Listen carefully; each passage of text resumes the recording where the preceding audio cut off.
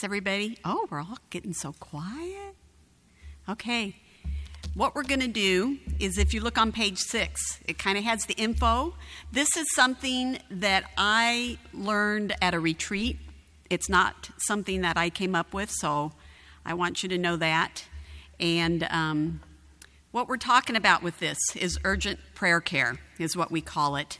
And we all have those experiences where we have people that have just a crisis that comes up. Maybe they call you on the phone. Maybe you see them here at church, some kind of a circumstance like that. And what we need to do is take them to the great physician with their needs. But oftentimes we kind of panic. We don't know what to pray, so we either pray too long or we don't pray at all. We just say, well, I'll pray for you about it. But we need to understand, first of all, this is kind of not a formula. Prayer is never a formula. It's Spirit-led. But this is just 3 points, ABC, so that if you have an experience with someone, that you can literally pray within 2 minutes with them and be able to hopefully encourage them with this. So the first thing, as you see on that page 6, it talks about addressing the situation. And in a crisis, your life feels like you're out of control.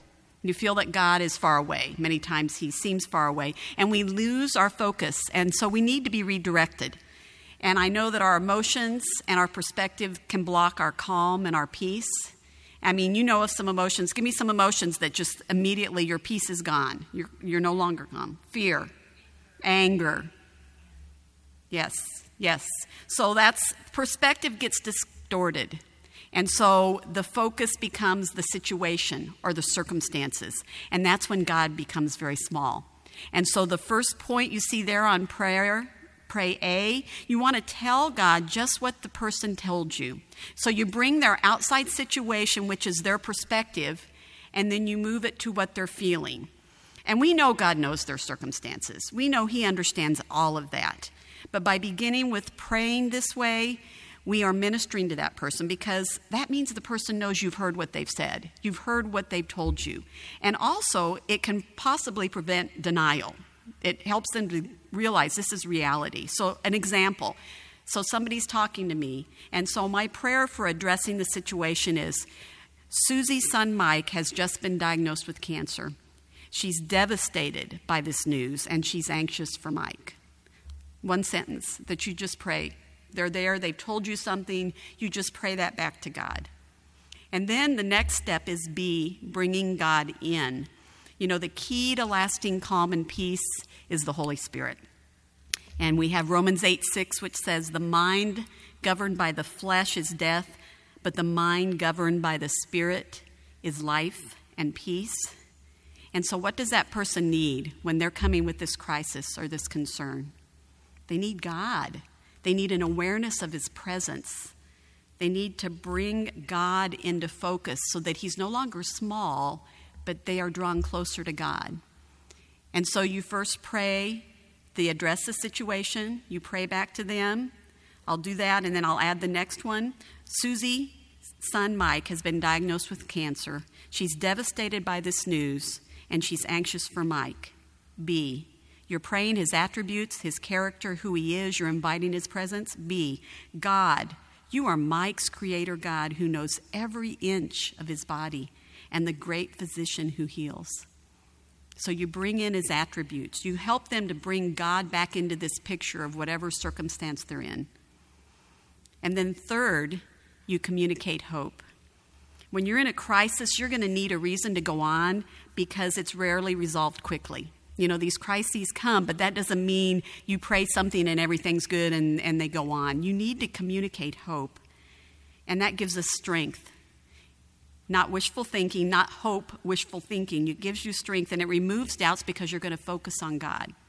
And so you pray the C, which is you point them to God's word or his promises or his truths. We just had discussion about God's attributes. Getting a list of attributes, as Heather talked about.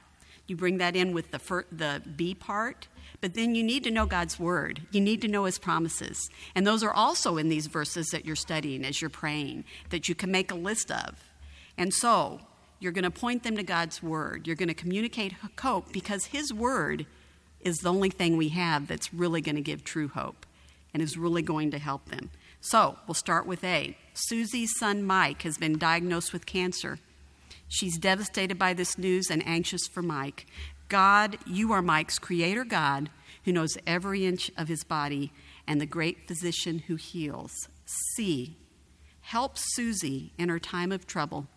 Give her the peace that only you can provide.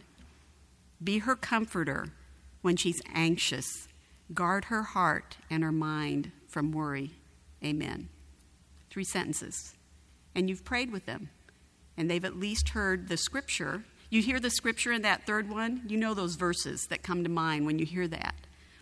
So I wanted us to this is just an easy thing to do, but it's something that you can do quickly with someone, and at least you're not just saying, oh, I feel terrible about this, I'll make sure I pray for you. You really pray with them right there. They're heard.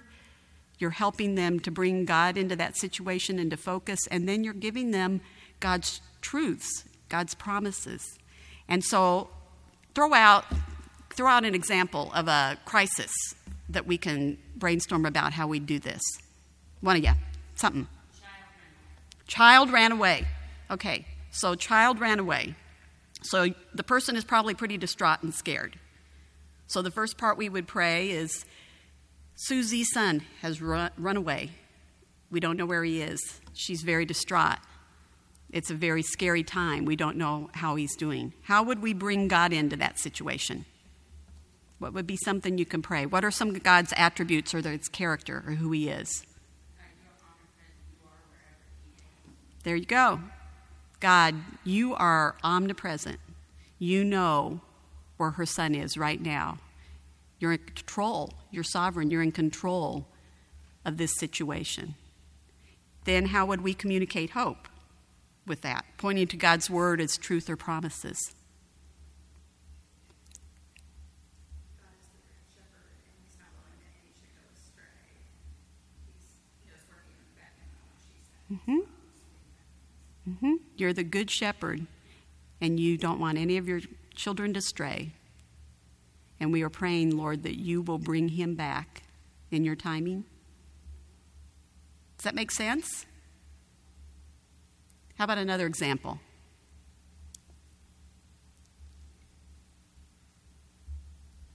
You guys don't have any crises going on anywhere, do you? Oh, that's a good one. We've been there, done that. I know I've been there, done that, so I understand. That's a great one. So husband has lost his job, so we pray for Susie's husband just lost his job. And that's very concerning because they need money to provide for the family. So what is a character attribute, etc., of God that we can bring into that situation? God, you are the great provider. You know all of our needs. And then what is something of a promise that we can add to that? A promise or God's word or God's truth in that situation. He's the provider.